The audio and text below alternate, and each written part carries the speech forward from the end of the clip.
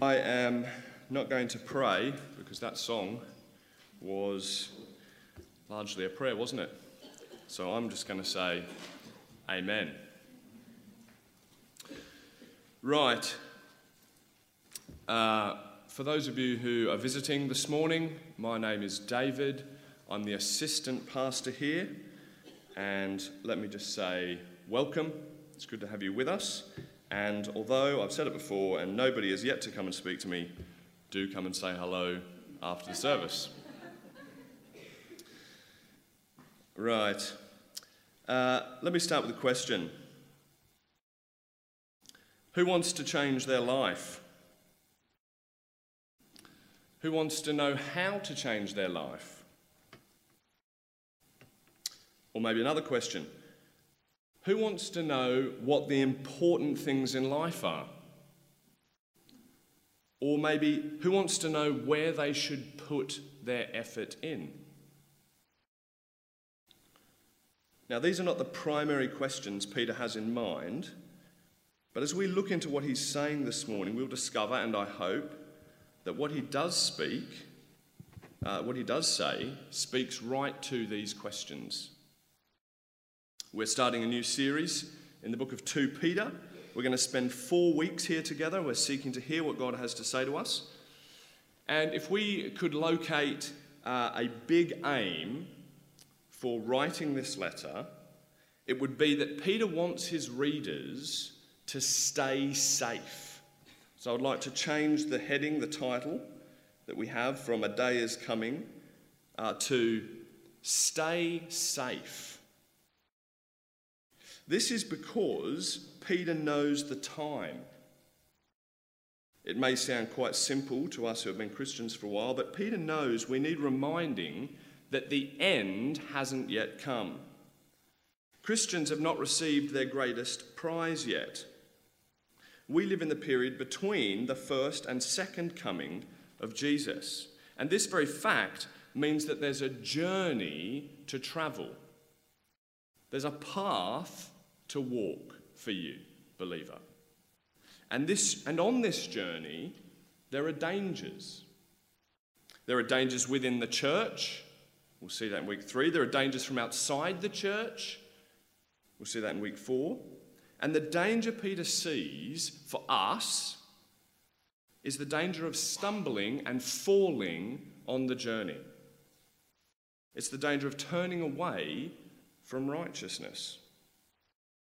Where do we see this? Well, we see it first at the start of the letter in chapter 1, which we've read this morning, verse 10 and 11. Peter says, "Therefore, my brothers and sisters, make every effort to confirm your calling and election, for if you do these things, you will never stumble." That's the danger. "And you will receive a rich welcome into the eternal kingdom of our Lord and Saviour Jesus Christ." That's the future entry. We see it in the middle of the letter in 2 verse 20 and 21. Peter says, "If they," that is these false teachers, have note, "escaped the corruption of the world by knowing our Lord and Saviour Jesus Christ." Note that that's just exactly the same phrase that he's used to describe the believers themselves this morning. He says, if they have escaped and are again entangled in it, that is the corruption, and are overcome, they are worse off at the end than they were at the beginning. Peter sees the danger because he says there's unbelievers, the false teachers, have turned away. That's the danger.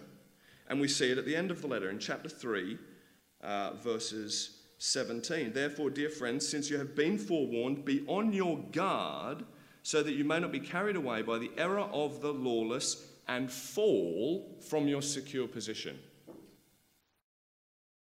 Peter has written this letter to us to remind us of a few things so that we would stay safe on our Christian pilgrimage. That's what we're doing. Now, I really think we need to see this bigger picture if we are to appreciate what Peter's going to communicate to us. We need this background of knowing the time, knowing where we are on a journey, and knowing that there are dangers, because that's the background into which Peter speaks. And perhaps in our culture, generally, this is a bit of a foreign idea, and so we don't find it easy to feel this way. Generally speaking, the idea of history moving somewhere to a definite end, the idea of this present order of things coming to an end, the idea of a God who will call all people to account. But this is the most real story of the world on offer today. This is the real story of the world that we live in. And so it's within this story that Peter's main idea can be heard. And straight away, we're getting answers to our questions that we asked earlier, aren't we? What are the really important things in life? Knowing the times, knowing the story. It really can't get more serious than knowing where you are in God's big plan. That's his framework. What's his main point? To get to that, let's zoom straight in to verse 5. Verse 5 contains the main or only imperative. That's the do word in our section that we've read this morning.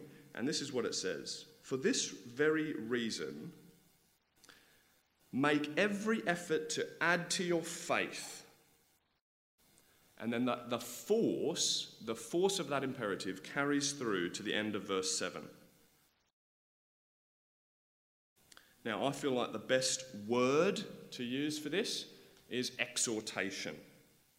I think it's because it's stronger than a suggestion, stronger than an instruction, but more encouraging than a command. I imagine Peter's tone is not a make every effort, but a make every effort. Make every effort. And so let's hear this exhortation in that way. Now, right here, Christian, you've got an instruction from the Bible. Look how clear it is. If you wanted to take away something this morning, here it is. Make every effort to add to your faith goodness, and make every effort to add to your goodness knowledge, and make every effort to add to your knowledge self-control, and make every effort to add to your self-control perseverance, and make every effort to add to your perseverance godliness, and make every effort to add to your godliness mutual affection, and make every effort to add to your mutual affection love. Make every effort to add these things to your faith. There you go. See you later. Or, to put it in a visual way, build a strong castle of virtue around your faith and make the outer layer out of love. Because if you do this, you will be kept safe during the pilgrimage of the Christian life, and you won't stumble on the way, and heaven's gates will be wide open for you when you get there. Or in other words, stay safe by making every effort to grow in virtue. That's the big idea for this portion this morning. Now, before we move any further, we should press pause in order to clarify something. There are various reasons why we can be wary of such strong language when speaking about how Christians should live. Does anybody else feel that? One reason is that as Christians, we're very aware that our acceptance before God and our right to belong to his future heaven are not based on how good our behaviour is it? And so we can easily be nervous about the call to change our behaviour because we know how quickly we can fall back into ways of thinking that grade our acceptance with God and our confidence in the future in terms of how well we've performed that day. That may have even been this morning. We haven't woken up with much virtue or goodness or self-control. And we might already feel like a failure, and I'm loading up the burdens. And so we're nervous about hearing Peter charging us with such strong language to put in every effort. In one sense, this impulse is right, isn't it? Our acceptance with God and our confidence in the future is not grounded in our performance. Jesus and his merit alone gives us these blessings. We can't sound that note clearer or loud enough. But we need to make room in our thinking for language like Peter's, because the truth is that God's work in our lives actually moves us toward a virtuous life, and this is a truth spread right across the New Testament scriptures. All the authors say the same thing. Just a couple of examples. James says, "Do not merely listen to the word and so deceive yourselves. Do what it says." Couldn't be clearer. Jesus says, "Therefore everyone who hears these words of mine and feels nice is like the wise man." No, everyone who hears these words of mine and puts them into practice is like a wise man who built his house on the rock. Change the way you live is an integral part of God's plan for your life. And so Peter here is fully in line with the rest of Scripture when he exhorts us to make every effort in the Christian life. I'll say a very quick word to you if you're visiting and you're exploring the Christian faith. If this doesn't seem like an issue to you, I'd love to speak to you more. If you can't see the tension between the radical nature of God's free grace and our effort, I'd love to talk to you more. Now, back on track. Believers, we know we can't just leave it there, can we? And one of the reasons we can't just leave it there with the exhortation is because of those 4 little words at the beginning of verse 5, which you should have noted. Right? What does it say at the beginning of verse 5? 4 little words, "for this very reason." What reason? And that is the next question. But before we go there, I'm now going to give you a quick view of where we're going to go for the rest of our time. We'll take 3 steps. The first step will be focusing on what prompts the exhortation. So, what is the reason? Second step is, what is the exhortation in more detail? What precisely is Peter exhorting us to do? And thirdly, what are the benefits of putting this exhortation into practice? Why does Peter see this as a good idea? You get that? So what prompts the exhortation? What is the exhortation? And what are the benefits of the exhortation? So here we go. First of all, that's right. Did anybody notice? First time I've got slides. All right.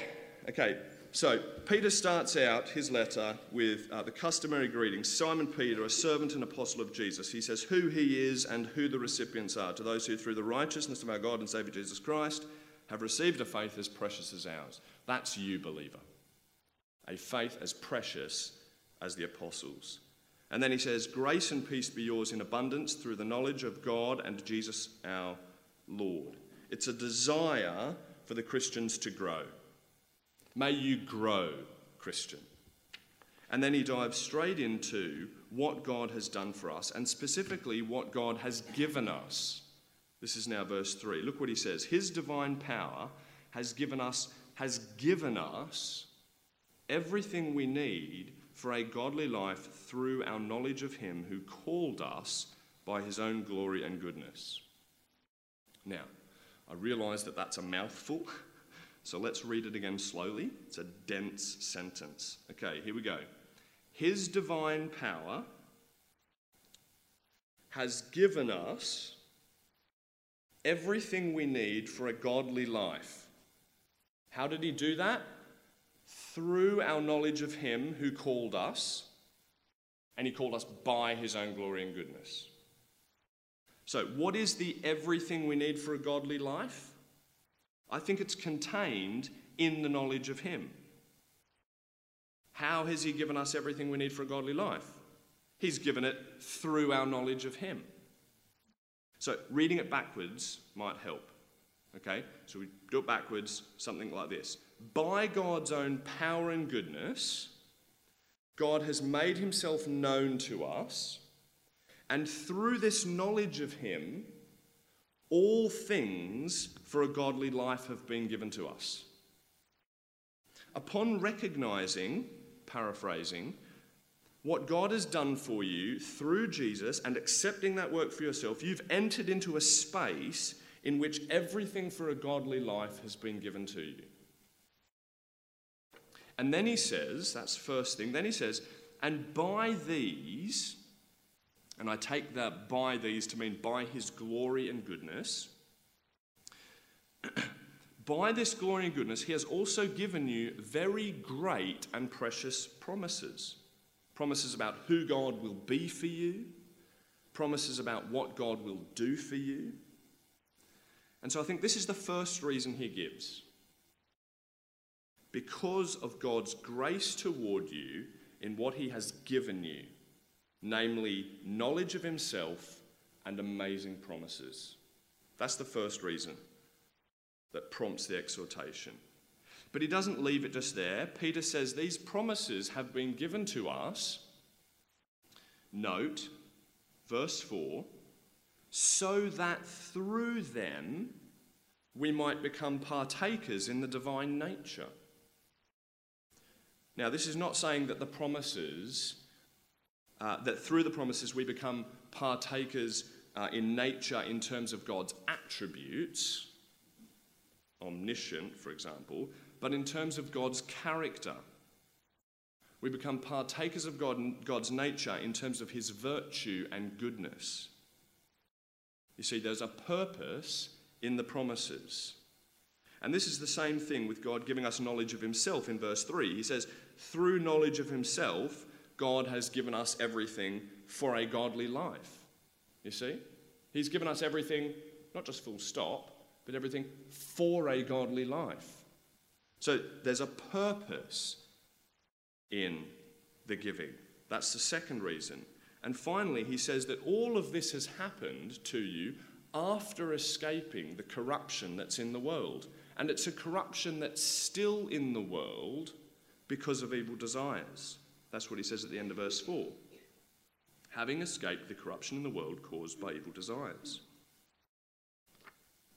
So for this compound reason, what God has given you, his purpose in giving you, and because of the world you're in, make every effort to grow in virtue. A few reflections at this point. Reflection 1. The priorities of change. The priorities of change. I asked the question at the start of the sermon, who wants to know what the really important things are? And here we get some of the answer. Really important thing for you is to grow in godlike character. God's purpose for you is to grow in godliness. That's a really important thing for your life. Perhaps you're like me and find yourself with the most annoying reset button that seems to get pushed in your sleep every night, and you wake up being more concerned about everything else in your life except your godliness. Anybody else? Is that just me? I see evidence of this in my life by way of my prayer requests. What a conscious effort it is to make my prayer requests about how I can change, not my circumstance can change. It's not to discredit these requests or desires, but to ask ourselves, what has God given us everything for? Peter tells us in these verses that it's to grow in a godly life. Second reflection is the sufficiency of the resources for this end. Peter says that for this purpose of growing in a godly life, God has given us some helpful tips. No, everything we need through our knowledge of him. Wow. Do we really believe Peter's statement? Not my statement, note. And this comes back to our question of change again, doesn't it? If the first reflection was to consider our goals in changing, this reflection is to consider our source in changing. It may be that we feel like the resources in the gospel are insufficient because our orientation is wrong. But with the correct orientation, Peter says the resources are there. Are there other places we go in order to bring about the changes we want? Do we need to turn from our dependence on those other sources for change and press into the resources of the gospel more? Jesus is sufficient, says Peter. Third reflection is that this effort is applied through knowledge and promises. It's not just effort generally, it's effort through knowledge and promises. Right? See what he says in verse 4. Through these, he has given us very great and precious promises. Through these, the glory and virtue, so that through them, that is the promises, you might become partakers. Partakers through the promises. And Peter gives an example of this very thing in chapter 3 when he reminds the believers about God's coming judgment on the present world and his promise of a new heaven and earth, as we'll read in chapter 3. And then he goes on to say, therefore, what kind of lives ought you live in holiness and godliness, knowing that this is the future outcome of the world? Or in other words, here's the promise. This is how you live in light of the promise. This can be applied in numerous ways to numerous promises. I was just thinking the other day about how the wicked appear to prosper in so many ways. In many ways, life looks fun for them now. But Psalm 37 tells me not to fret about the evildoer, because on the one hand, his day is coming and he will perish like grass. And on the other hand, it tells me that those who delight themselves in God and trust in him will one day be established and flourished and saved. And so the promise drives me away from envy, and from envy away from depression, and it drives me into compassion and prayer and a renewed resolve to trust in God and hope in his promises. Effort through the promises. So that's what prompts the exhortation. Second, the exhortation itself. So let's think a little bit more deeply about what he actually calls us to do. The first thing he says is add to your faith goodness. What we're going to do is we're going to work through each of these words. We'll have a little definition and then we'll have a little idea of how we might practically apply this. So goodness. It's kind of moral excellence or excellence of character. Praiseworthy character. It can be said of us that we are to, we've been saved to proclaim the goodnesses of God in 1 Peter. It's behaviour and speech and these things in a manner, doing them and living in a way that can be said, that is excellent. As an example of how this might cash out is perhaps just to think for ourselves this is how I'm thinking about it, is how do I conduct myself? How often do I think about how I'm conducting myself? And am I living in a way that's respectful, aware, considerate, praiseworthy? Do I think about what's appropriate and what would be excellent behaviour? Second thing is, he says, add to your goodness knowledge. Now, this may include general knowledge, like knowledge of plants, but more importantly, it focuses on knowledge of Jesus, and perhaps also wisdom and discernment, which enables us to live a virtuous life for Jesus. Now, putting this into practice might mean reading our Bibles. It might mean reading a book about Christianity. It might mean talking to other Christians about Jesus-related things more. And it might mean growing in general knowledge as well.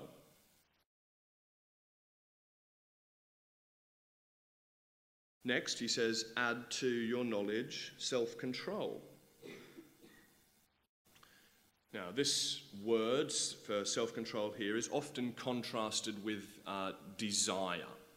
You either give in to desire or you control it.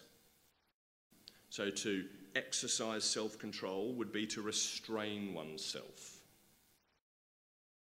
To be clear, it doesn't equal refrain entirely from desire. It means control the desires. You have various desires: food, sex, comfort, sleep. Control them and bring them under Christ's reign. Now here we have an area in which most of us, and most of the time, we alone will have to diagnose ourselves in this respect. You will need to agree with God whether your sexual appetite is under control or not. For singles, that might be easier. For marrieds, you still need to do it. You need to decide before God whether your appetite for food is under your control or not. You need to decide with God whether your appetite for Netflix is under your control or not. Peter's calling us to grow in self-control. Then he says, add to your self-control perseverance. Perseverance is a common quality encouraged in the Christian life. And perhaps the older among us will know it better, but perseverance doesn't happen at the end of a long life, does it? Perseverance is what gets you to the end of a long life. Perseverance happens today, day by day, moment by moment, from the beginning of the Christian life. And it's a word that implies challenge and difficulty. That's a normal part of the Christian life. Persevere, Christian. Persevere. Perhaps it's perseverance in coming to church. Perhaps it's perseverance right now. Not a funny joke. Perhaps it's perseverance in bearing with certain people. Perhaps it's perseverance in hope as you wait for God's promise of a new body.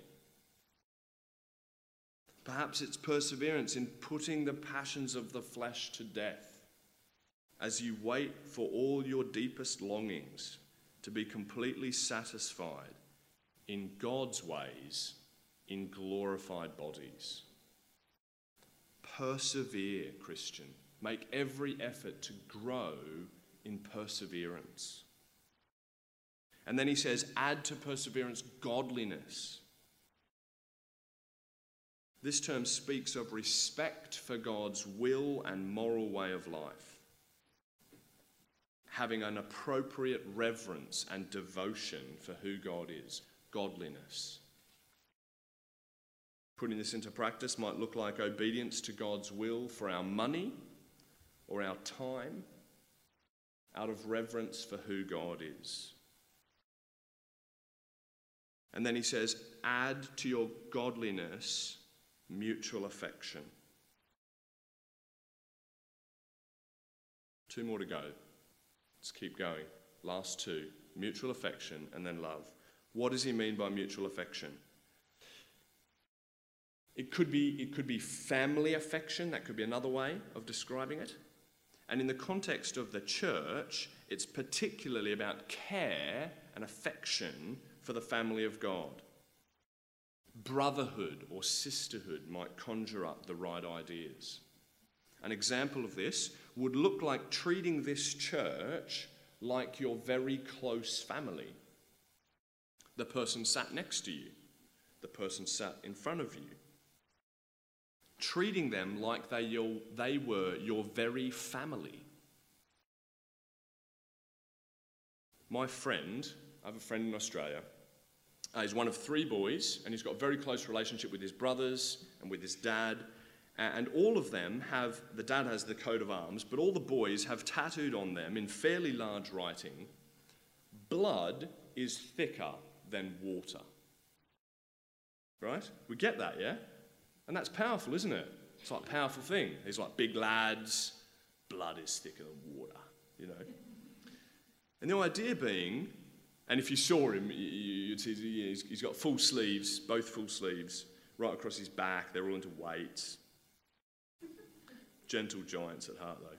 The idea being that the bond of blood that they share with each other is stronger and more important than the bonds they share with other people, right? Blood is thicker than water. Do you feel the same way about our bond of blood through Jesus? I was really challenged thinking about this. We are bonded together by his blood, and that blood is thicker than biological blood. And that's how the Bible teaches us to think of our relationship to the people in the church. Is this virtue present in our lives? And if we were to grow in this virtue, what might it look like for you to actually put this into practice? And finally, love.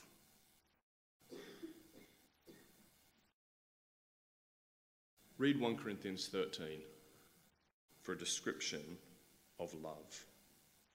But I'll say this. The list starts with faith and ends with love, and that's not insignificant. It reminds us of the way these virtues issue from faith and are moulded by love.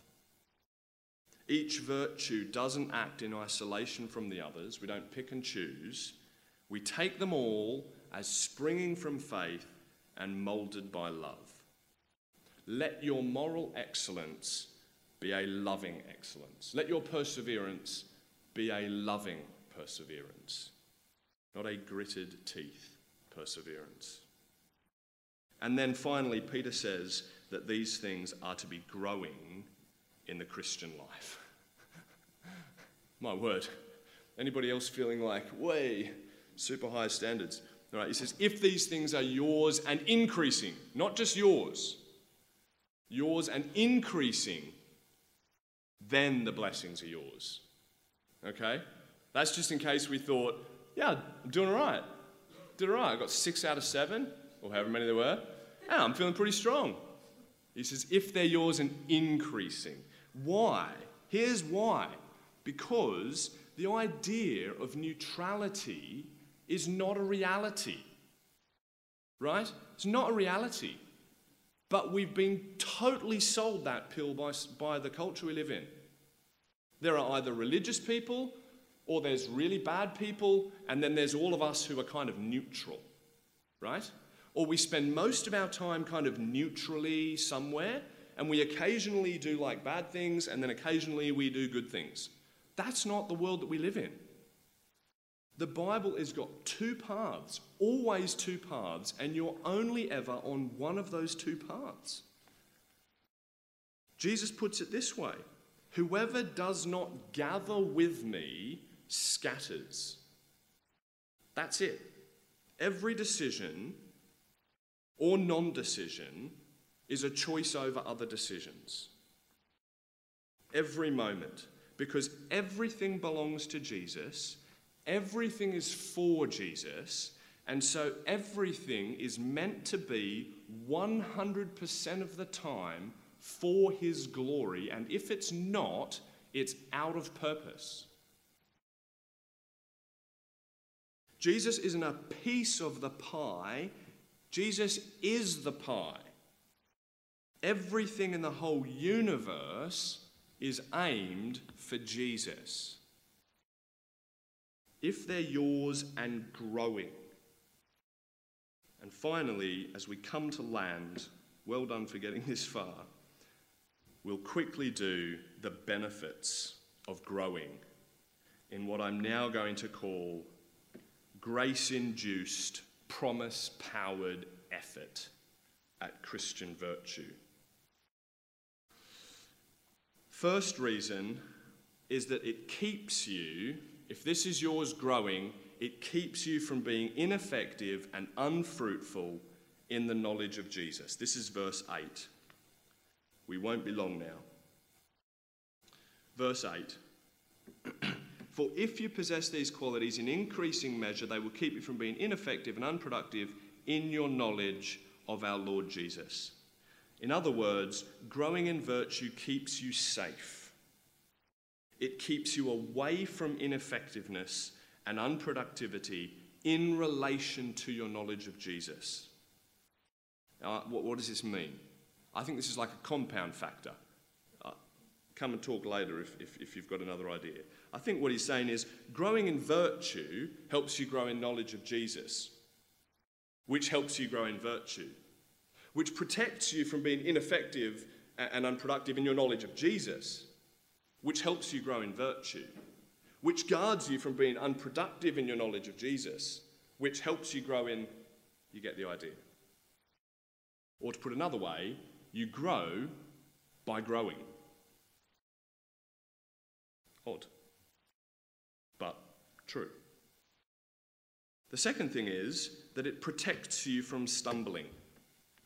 You need this in your life, Christian, to protect you from stumbling. Verse 10, therefore, my brothers and sisters, make every effort to confirm your calling and election, that is, to do those things. For if you do these things, you will never stumble. You need them so that you will never stumble. Fill up your life with these things so that there's no space for other things. And the flip side of that is that heaven's gates will be wide open for you when you get there. Verse 11, and you will receive a rich welcome into the eternal kingdom of our Lord and Saviour Jesus Christ. If these virtues are yours and increasing, they keep you safe, they stop you from stumbling, and they make heaven's gates wide open when you get there. The point here is that we're on a journey as we come back to the start. We're on a pilgrimage. Our time has not yet come. And in the meantime, there are temptations and risks, and we'll hear more about them in the weeks to come, that will make you want to fall. Jesus told the parable of the 4 soils for a reason, because there are 4 soils. And that may be you here this morning, that you need to hear, right, yes, you're right.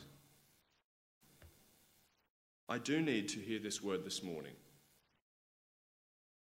I do need to turn to Jesus and watch out, because I feel a temptation just around the corner.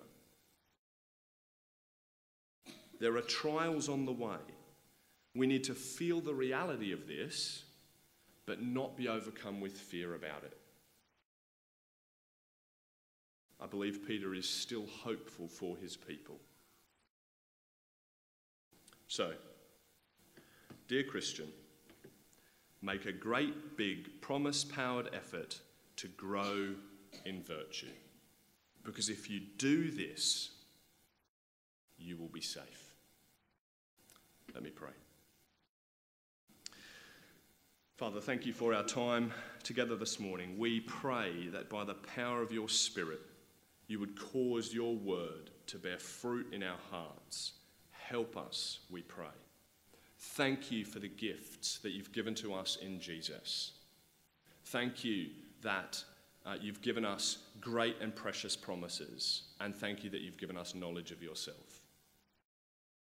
We ask, God, that you would cause your word to be treasured and believed in our hearts, and to help us to do these things and stay safe. In Jesus' name, amen.